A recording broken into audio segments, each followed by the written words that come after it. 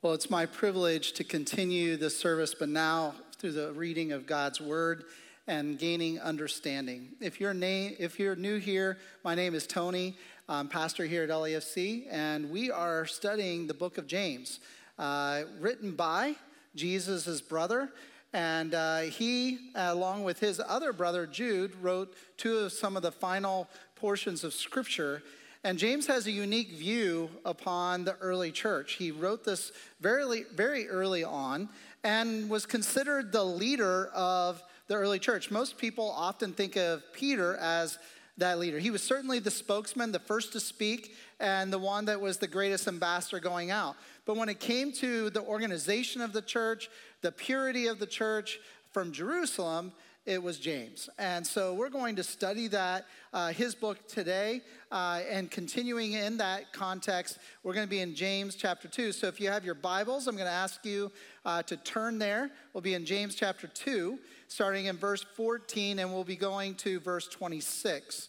Now, last week, we were in the first 13 verses of this text, and that was taught by Tom last week. And we learned a little bit about flying in his first illustration, where he talked about this moment that can happen for a pilot when they're when a very dense fog or clouds and they cannot see anything, that it can often happen where they will choose to trust their own instincts at the cost of avoiding the instruments that will tell them the truth of what's going on.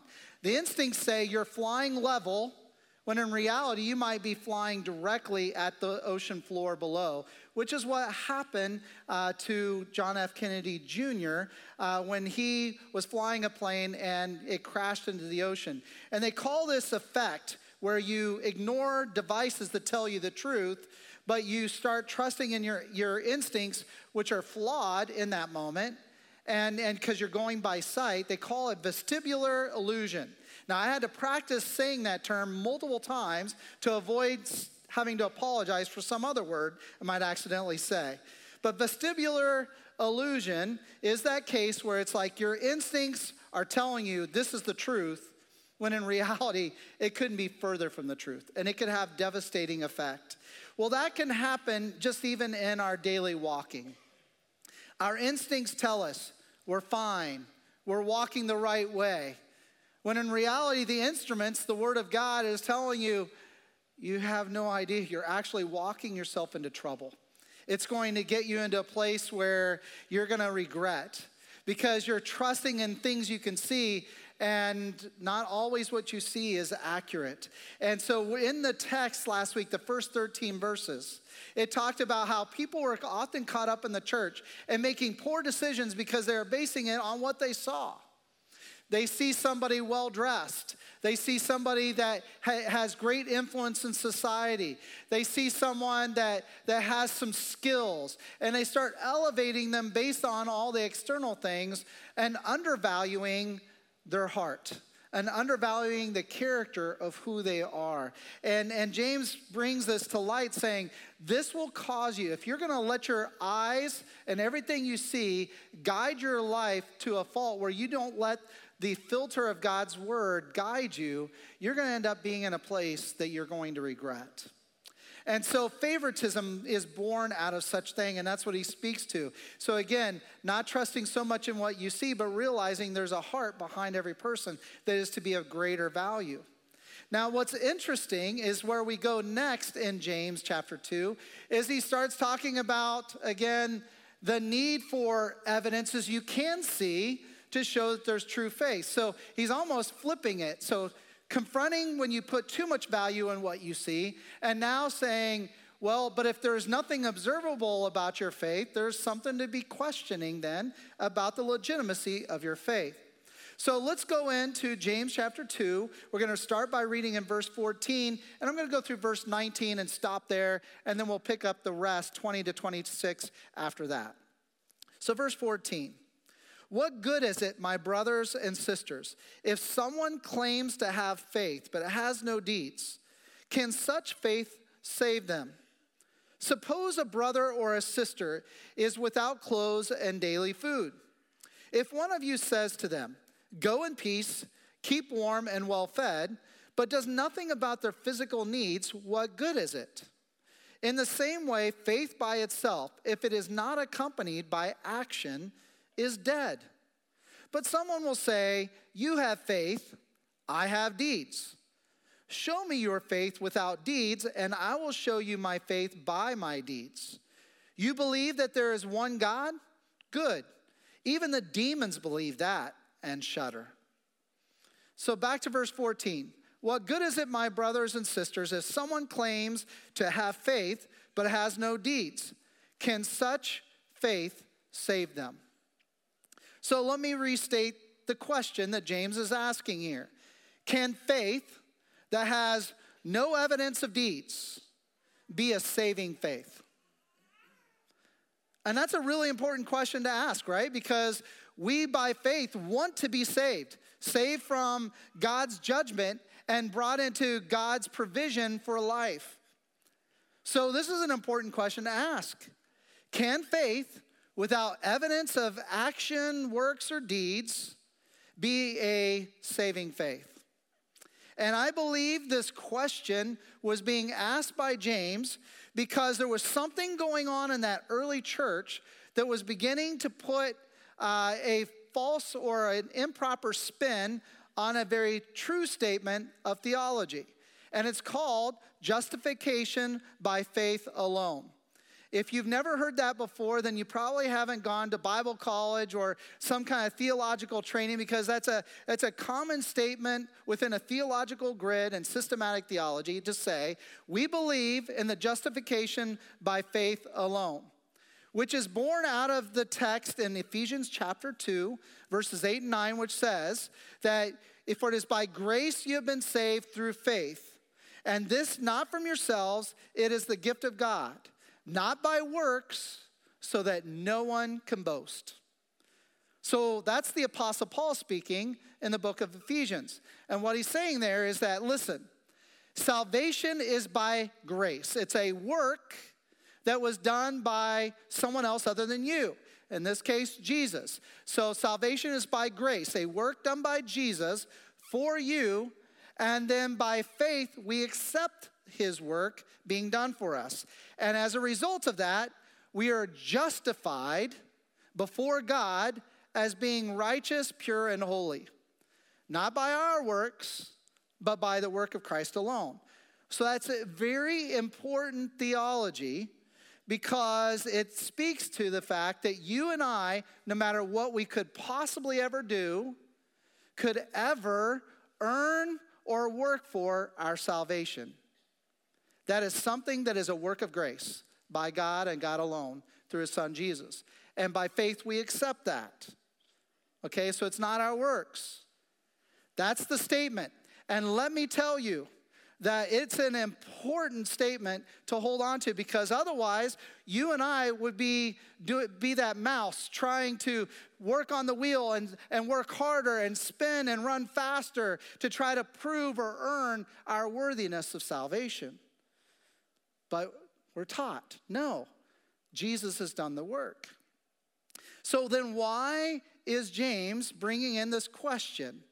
That is it possible that for our faith to be salvific or able to save us without any evidence that that faith is truly real for you? Can somebody look upon your life, see no evidence of faith, but yet you claim faith, and that faith be able to save you? Very important question. So apparently something was going on in the early church that James is addressing here, where that justification by faith alone was being taught incorrectly. And I would believe that what you'll see, that many commentarians will say, that he is suggesting that people are beginning to teach that if you know salvation by grace through faith alone in Jesus, that is sufficient for your salvation. That's enough to just believe that. So, in other words, you have good theology, and your good theology then saves you. And James is saying, that's not really what it's saying there. There's more to that. You can't just believe something accurately and all of a sudden that accuracy saves you. Something else must be added. And so he says, no, there must be some kind of evidence or a working out of that faith to show that it is true and real faith. All right, so that's what's going on here, is that there's this teaching that perhaps just knowing the accuracy that Jesus did all the work, and it's a grace, we believe that, and we're good. We're good. The problem is that James is saying that would mean the church could just be a bunch of people who believe accurately, but nothing ever flows out of them. So then he gives this analogy to make his point, where he says, okay, verse 15, so suppose a brother or sister is without clothes or daily food. If one of you says to them, go in peace, keep warm and well fed, but then does nothing for their physical needs, then what good is it? In the same way, faith by itself, if it is not accompanied by action, is a dead faith. Okay, so let me just say this statement. Words of faith then, offered to someone in need without addressing the need, lacks the power of life, and therefore your words are dead words.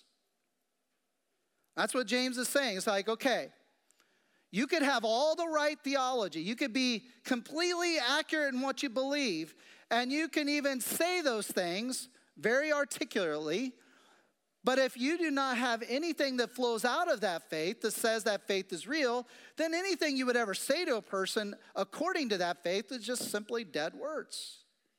I mean, think about that statement. I mean, somebody is lacking the nice clothes that they need or the warm clothes they might need, and they're lacking daily food, and some religious person comes up to them and says, go in peace, keep warm and well fed.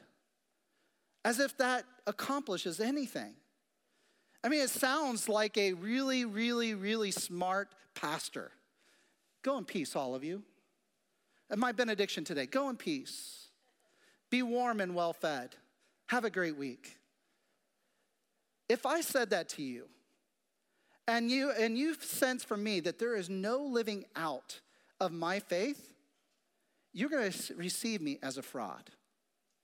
And on top of that, anything I just said has no life to you. Because would you even receive it as something that's like, okay, you just said some very important words to me, but there's no evidence that you even believe it yourself. So why should I be interested to hear anything you would have to say if you're not really the authentic person you claim to be? So the person in need is just simply going to receive those words as meaningless, dead.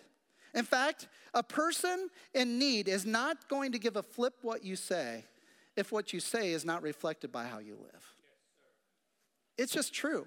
And that's my terminology. It's like they're not going to give a flip. They're not going to care at all what you have to say if they cannot sense there is anything about you that suggests you believe what you just said. So therefore, your words are dead to them. You haven't earned the right to be heard at all because you're just speaking and you become a talking voice. A transformational journey for a human being, if they're considering faith, they need to be able to hear explanation in words, yes, but they need to be able to see it lived out and applied in some way to see that these words carry life. If there's no life example, then there isn't anything to say that if I follow that pattern, that there will be life for me. So for example, following this situation, if we were to live it out, James says there's a person who's lacking clothing and lacking food. A secularist, a non-believer, a complete pagan who has no faith grid whatsoever could do the very things that this person needs. Provide clothes, provide food. Happens all the time. In the world, even around here, people do that. They provide that. That's why there's boxes that we can drop a bunch of our clothes that we don't want anymore off, is because it's like, we'll provide clothing for those who might need it since I'm done with it. There's ways of providing food for people locally. We have food pantries everywhere around us. Secularists, pagans, non-believers give to those things all the time. It's not just Christians. But the difference is when a secularist gives clothing or food, that's the end of their ability to give. They just meet that day's needs. But have they changed anything about the trajectory of their life? No. Same too, a religious person who sees somebody that needs clothes, sees somebody that needs food, and says, you know what? I know that they probably got there because they've made a lot of mistakes with the way they've handled their finances. So I'm going to tell them how they made all their mistakes to get themselves in that situation. So they offer all these words of wisdom that can get them out of the situation. But meanwhile, they're in that situation and you've done nothing to help them. What have we offered them? A correction that they're just saying, you know what? That's just a moralistic punk. They've got all the morals, but they're a punk. They don't care about me at all. So you have a secularist who provides the food and compassion, but no message to change the life. No hope. Get to live for another miserable day, but that's all that they offer is like, oh, you can live now. The religious person, they tell you how to think, but they certainly don't help you know how to live because they have no life change to offer. Which is why I think James is saying, listen, the person who offers food and clothing to the person in need now has the ear of the person who had that need. It's earning the right to be heard. And it also communicates that if you're going to speak in that moment, even if they kind of act like they're uninterested, trust me, they're listening. Because if somebody's showing compassion and they have words to come with that compassion, it's starting to stay in their head. And they have to work it out. Now, does Jesus give this same example? Because again, James doesn't spend hardly any time talking about Jesus in the text that we're getting over the next few weeks. But we're always going back to say, is James being consistent with Jesus? And yes, he is. When Jesus was asked in Luke 10, so what must I do to be saved? Jesus responded to the man, well, what are the first two commandments? What are the great commandments? Well, to love God with all your being and to love your neighbor as yourself. And then that man responds, well, who's my neighbor? And so Jesus calmly responds, says, well, let me tell you a story. There was a young Jewish man that was on his way up the road to offer, going to Jerusalem. So it suggests that he was going there to offer something religious. So a good, faithful Hebrew. But as he was on the road, likely carrying gifts that are of value, he gets robbed and beaten and left for dead. On that same road, going to Jerusalem, probably to lead those religious festivities, was a Levite.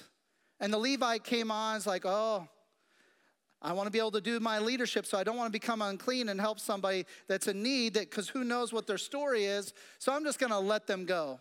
Keeps walking. A priest comes by, probably rationalizes the same thing. Maybe has a little bit more empathy and says, oh, go in peace. Hopefully you stay warm tonight while you lie on this road naked. And keeps walking.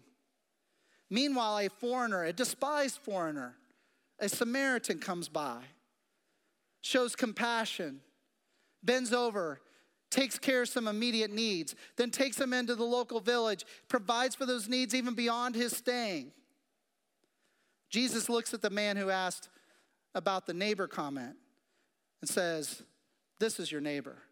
When you see somebody who has need, you help. So somebody who's going to be saved, again, that was the leading question. How can one be saved? Love the Lord your God with all your being and love others as yourself. It's a combination of like, when you start loving God for who he really is, then what he loves is what you love. And guess what he loves? People. He loves people. And so if we are truly being transformed by the love of God, then you'll start seeing the outward expression of that faith by the way we love other people. And so Jesus is speaking very, very much what James is referring to is that, listen, a faith that has no actions, no evidence to that faith is a dead faith. Even if you have accurate theology and can say with your mouth accurate things, a true faith is going to be evidenced by a faith that has deeds or a working out. Now here's where I need to speak something. Martin Luther, who was a very significant figure in church history, advocated for having the book of James removed from Scripture because of the very text we're reading today. Why is that so? Because Luther had been fighting what the church was struggling with in that day, which had made faith about works, where the church began to even prescribe works. This is what you do to make yourself right with God. And people began to believe that salvation is not by grace through faith, but salvation was by works. And Martin Luther was concerned for the health of the church, that they were living out this prescribed works theology of earning a righthood or a righteousness with God by what we do. And he knew that there is no way we would ever find enough good works to be declared righteous in God. It requires the work of Jesus to become righteous in God's eyes. Martin Luther had it right. But in the process of trying to fight a flawed perspective of that statement, he ends up going and swinging the pendulum the other way. Of that proper theology isn't sufficient either. Faith, when it's truly real, does evidence itself in works. Because the person is being transformed by that transformative work of God because of that faith, and therefore you see the evidence of it by works. And so he really struggled with what James was saying here. It's like, this is going to create a problem because this is where my brethren in the church are erring right now, is it's all about works. So this is where we have to help Martin Luther a bit. It's the balance of the two. Faith is born in us by the gift of God. That verse I said in Ephesians chapter 2, verses 8 and 9, where salvation is by grace through faith, and this not of ourselves, is a statement that's implying, I believe it's more than implying, I think it's teaching it, that the faith that we even have in the gracious work of Jesus is a gift from God itself. That if left to ourselves, we would not have faith. But God gives us the gift to be able to have faith in the work of Jesus. So there is nothing we can boast about in regards to our salvation. If we're saved, there is nothing we can boast about.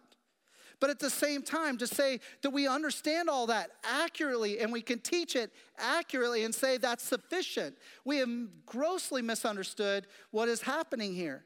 Because it says in Scripture that when we truly, by faith, submit to the lordship of Jesus Christ, he begins to do a transformative work in us that forever changes our character and our being. So if there is no evidence of faith in you by the way you live, then there is no true faith. You just have accurate understanding of something. And that's what James is concerned about in the church, is that people were trying to correct their theology and get it right, but they were not having an encounter with Jesus that would change their lives. How do I know that this is where he's going? Well, the text is very clear on that, and it gets even clearer with what he says next in verses 18 and 19. It says, but someone will say, you have faith, I have deeds. Show me your faith without deeds, and I will show you my faith by my deeds. Well, that's an argument of polarization. One's about faith, one's about deeds. They're both wrong. Verse 19, this is crazy what he says next. You believe that there is one God, right? Good theology. There is one God. Good. Even the demons believe that and shudder. Now, is anybody here in the room willing to make a case that demons are saved and are moral and are good? No, none of us would, because we know they're servants of Satan. But yet, here's what's interesting. Their theology is incredibly perfect. The demons' theology, they understand very specifically who God is. They understand very clearly who Jesus is in relation to God. They understand clearly what Jesus' death and burial and resurrection did. They've got it all down packed, and they can even explain it. But yet they're not angels. They're demons. Why? Because even though they have accurate theology, 100% accurate theology, their faith and their lordship was given to another. It was given to Satan himself. And you see the fruit of that. The evidence of what they've chosen as Lord is evidenced by the fact that they lead out in fear. They defy God rather than submit to God. And the things that we know anything about Satan are the fruits that we see through the demons. So in this case, a true faith does not merely believe accurately. It is evidenced in a transformed life. True faith does not merely believe accurately. Please hear me in this, because this church, we've been teaching theology very specifically for years prior to my time. And so we have a lot of people that are very good and accurate in their understanding of who God is. But that does not mean that they have a faith that has saved them. Because faith understands, if you go back to Romans 10 where it says, if you confess with your mouth that Jesus is Lord and believe in your heart that God raised him from the dead, you will be saved. In that statement, in the confession that Jesus is Lord, Lord of your life, meaning he is the leader, the one you submit to in all things that you do with your life. Therein is the dividing line. Do you simply have accurate understanding of who God is, but no faith? Or do you have accurate understanding of who God is, and you then entrust yourself to that understanding that he is Lord and he is your Lord? That's the separation between angels and demons. They all had accurate understanding of God, but one chose to keep God as Lord, and the other said, no, I'm going to follow Satan as Lord. Continuing on, verse 20. We haven't read this yet, but he says, you foolish person, do you need more evidence that faith without deeds is useless? Was not our father Abraham considered righteous for what he did when he offered his son Isaac on the altar? You see that his faith and his actions were working together, and his faith was made complete by what he did. And the scripture was fulfilled that says, Abraham believed God, and it was credited to him as righteousness, and he was called God's friend. You see that a person is considered righteous by what they do and not by faith alone. And that's the verse that wrecks Martin Luther, by the way. So you see that a person is considered righteous by what they do and not by faith alone. Verse 25, in the same way was not even Rahab the prostitute considered righteous for what she did when she gave lodging to the spies and sent them off in a different direction. As the body without the spirit is dead, so faith without deeds is dead. So in these two examples, James is making his point. With Abraham, he had already shown that there was faith. He had left his former country because God told him to. He trusted God, went to a new country, and then was told that he was going to become the father of many nations. And that was strange because he was old and he had no children. He trusted in that. He ends up having children. Now, there was a little bit of a blip in the schedule there for Abraham, but he got things right eventually, and God provided Isaac. And then Abraham was told, Isaac is going to be the one through whom I'll provide these nations and the promised nation Israel. Well, now he didn't use that term yet, but Isaac was through whom it will be. So at this point, Abraham has no reason to ever misbelieve God. God has always proven that everything he said was going to be true. And then there comes this moment when God tests Abraham, would you be willing to give up your one and only son for me? Through a whole series of things, we know that Abraham was willing to even sacrifice his son for the sake of God and obedience. And God spared Isaac, And we know that that was then credited as righteousness between Abraham and God. Here's how Hebrews 11 speaks to it. It says, by faith, Abraham, when God tested him, offered Isaac as a sacrifice. He who had embraced the promises was about to sacrifice his one and only son, even though God had said to him, it is through Isaac that your offspring will be reckoned. Abraham reasoned that God could even raise the dead. And so in a manner of speaking, he did receive Isaac back from the dead. Abraham's faith in God had grown so much that even when this did not make sense in his eyes, he figured with the only little bit of reasonability he could come up with, God must be planning to raise him from the dead. Because God is always faithful to what he says. So he trusted his instruments. You get it? He trusted his instruments, not his instincts. He knew that God had already written out so faithfully his words. And so Abraham had to trust in the words of God, even though his instincts say this is not right. Rahab, similar situation, except for completely outside the context of knowledge historically. But Rahab lived in Jericho, the first city that Israel was going to come up against after having left Egypt and being in the wilderness for 40 years. Now, Rahab, we know that she told the spies that came in to scout the city, she told them, we have all heard about your God.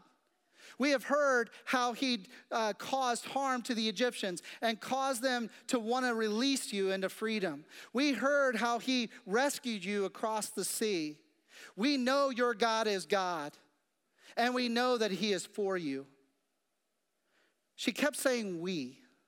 Her entire city knew this, but only one came to a place of faith. They all had an accurate understanding of who God was. He was the God of the Hebrews, the God of power, the God against the most powerful nation on the earth, the God who could control the waves of the sea. They knew who God was. They had heard his stories. But instead of finding faith in that God and relenting to God, they chose to figure out a way to fight him and defy him. But Rahab instead chose faith. What'd she do? She pled for mercy from that God and pled for mercy from Israel. And God saw her faith because she had submitted to him rather than to her city and their desire to fight him. These are examples of how faith is evidenced by action. I want to bring it just a little closer to our age. In 1859, there was a man named Charles Blondin, a tightrope walker, that had stretched a cable from the United States side of Niagara Falls to the Canadian side, 1,100 feet in length, 160 feet above the falls. And over the summer of 1859, he crossed that tightrope across the falls over 300 times. On July 15th of that summer, after having started doing this in the later parts of June, he is now drawing massive crowds to come and see this wonder, this man that's walking across that tightrope with no security around him. On this day, they watched him walk across in a sack where he couldn't use his arms. On this day, they also saw him go across riding a bicycle. They also saw him go across grilling up an omelet on a little stove he had strapped to his chest. And he concluded with walking across on stilts across that rope. The crowds were so enamored by him, and they were cheering his name. And then he pulls out a wheelbarrow, and he walks across backwards with the wheelbarrow to the Canadian side, and then forwards back towards the American side. The crowd's going nuts, and they're yelling his name, Blondin, Blondin, Blondin. And then he says, how many of you believe that I could go across with somebody in that wheelbarrow? And the whole crowd's erupting, we believe, we believe. And he says, okay, who will get in it? Not a single person offered. They believed he could do it. And I also believe that they fully believed he could do it. They knew he could, 100%. If you could go across in stilts, you could go across with the wheelbarrow with somebody in it. It wasn't until a month later that somebody got in, and it was his manager, the one that promoted him, because it had to be proven that it's true. So he entrusted himself, and he went across in that wheelbarrow, back and forth. You see, what's evidence in that story, just like Abraham, just like Rahab, is you can believe. You can even believe fully, and you can believe accurately. But faith doesn't happen until you entrust yourself to that which you believe. So my question to you is this, and there are three of them, because this is most essential in this whole talk about whether or not your faith is a faith that saves you. So I begin with this. Do you believe that Jesus is Lord? Because you must believe accurately. You need to understand that who Jesus is. Do you believe that he is Lord? And then, do you believe enough to entrust yourself to his lordship? Because if you do, you will see your life beginning to be transformed. This isn't talking about a try harder type of faith. No, this is relenting your will to the one who will change your life. And then the evidence of that will begin to birth on its own without a try harder, run faster mentality. Thirdly, the question I ask of you, can others see the evidence of God's work in you? If not, is it because you fear man versus fearing God? If not, if people can't see the evidence in you, is it because you still struggle with doubt as to whether or not he's real? And you have to be honest with yourself. If you're willing to look in the mirror and let the mirror tell you, as what James talked about a couple of verses before this, if you look in the mirror and there's no evidence of faith, you have to really ask yourself, and I beg you to ask, do you truly have faith? Do you truly have faith? I have good news for you. If there's no evidence of that faith in your life, we can go to the one who has done the work for you. Come to Jesus. Come to Jesus. Ask for his help. He even says to the doubter, come to me. I'll help you believe. Submit to his lordship. Let him work in you, because when we submit to his lordship, he gives us the Holy Spirit, who then empowers us to be able to live these things out. Our faith, for those of us who are walking with Jesus, we understand our faith is in what he has done, not what we have done. And that's the best way I can end this message. He's done the work. And we get the privilege of letting that work happen in us, and that people will begin to see the evidence of his work through us. Let's pray. Jesus, the last thing I want to do is misguide people to think it's about works, when in reality it's about your lordship. It's about your work and what you've done for us. So Lord, if somebody was courageous enough to ask these questions of themselves this morning, would you reveal the truth to their heart so that they can do business with you? I pray this in your name, Jesus. Amen. Would you stand, please?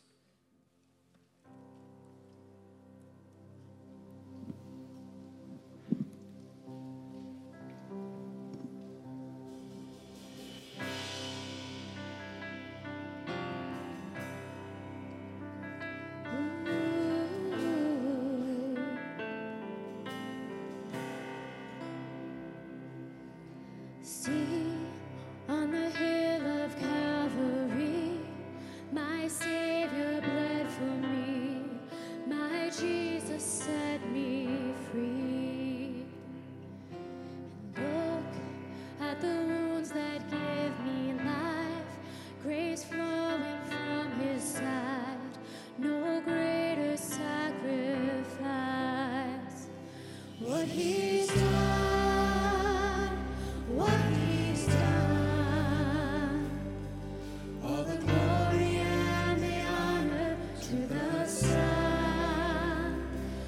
sins are forgiven. My future is heaven. Oh, I praise God for what He's done.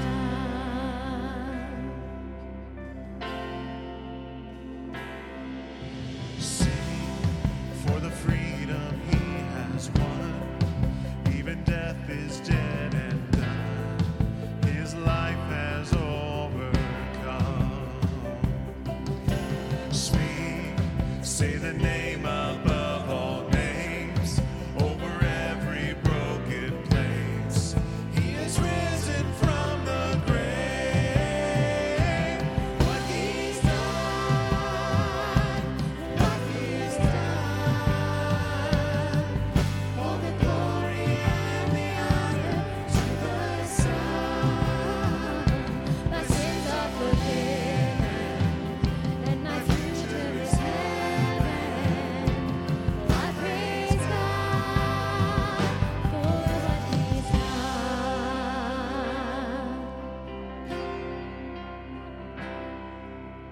Now, on a throne of majesty, the Father's will complete. He reigns in victory. Oh, sing hallelujah to the King. He is worthy to receive all the worship we can bring. Oh, sing hallelujah to the King. He is worthy to receive all the worship we can bring. What He's done, what He's done. All the glory and the honor to the Son. My sins are forgiven, and my future is heaven. Oh, I praise God for what He's done. What He's done, what He's done.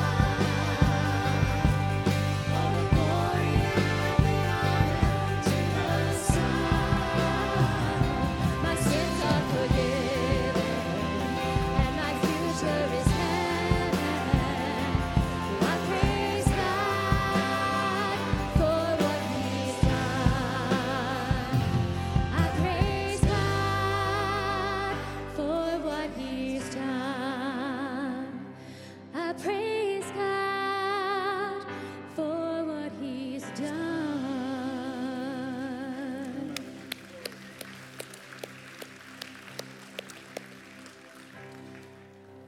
And that really is the truth. To believe accurately is to understand that mankind, left to itself, cannot possibly do anything to reconcile themselves back to God. It's true then that God, because He first loved us, did the work necessary through Jesus to reconcile us back to Him. That work is a grace. That is the grace upon grace that we've received. And that's truth. And then by faith we receive it and then trust in His lordship. And then you begin to see the manifestations of that faith. What James is doing is simply saying, listen, don't deceive yourself. Don't think that you're just fine when you just have accurate theology, but you have no true faith where you trust in Jesus every day and let His work be done in you so that there is a transformation.